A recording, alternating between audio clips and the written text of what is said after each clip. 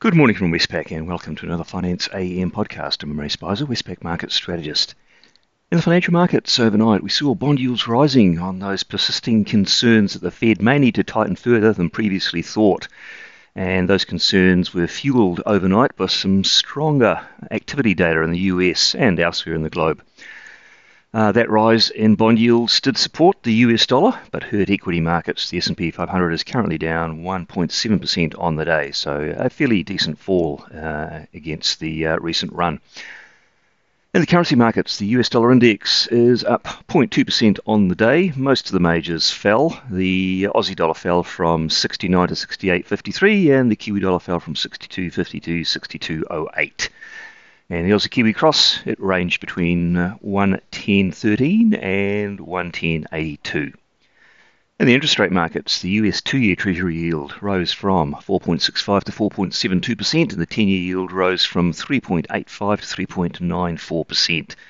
And markets have just nudged up their pricing for the next Fed funds rate decision.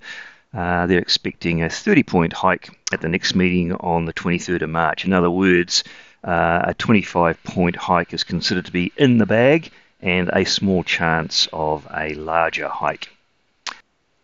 Australian interest rates mimic those moves. 3-year government bond yields rose from 3.57 to 3.65%, and the 10-year rose from 3.82 to 3.91%. Markets there pricing the RBA to hike by 25 points at the next meeting on the 7th of March, taking it to a peak of around 4.25 in October of this year. And for New Zealand markets, ahead of the key Reserve Bank of New Zealand decision this afternoon, markets are pricing the OCR to be not quite 50 points higher today. We're expecting a 50-point hike. Markets are just a few basis points shy of that. And they're expecting the peak OCR to occur around July of this year at 5.35%.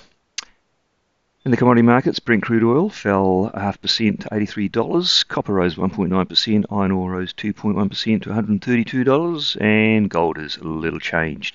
And we had a bi-monthly GDT dairy auction, which resulted in an overall price fall of 1.5%. Whole milk powder, which is the key product for New Zealand, that fell 2%.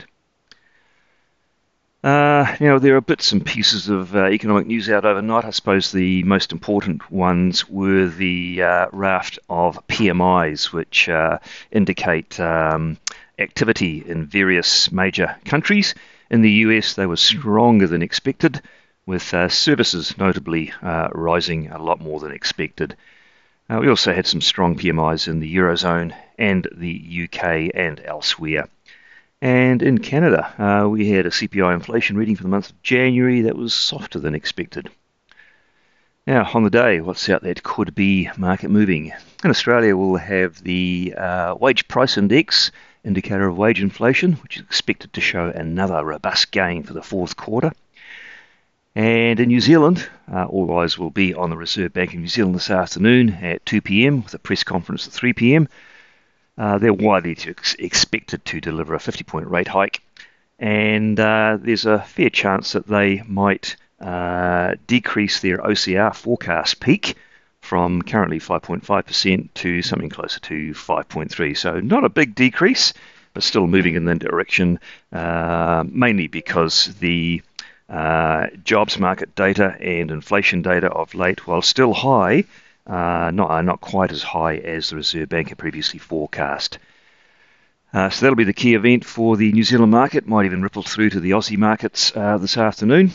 Elsewhere, globally, tonight in the US, the global highlight will be the Fed's FOMC February meeting minutes, which will provide further insights into their near-term path for policy. Well, that's it from me today. Thank you for listening. I'll be back again same time tomorrow morning.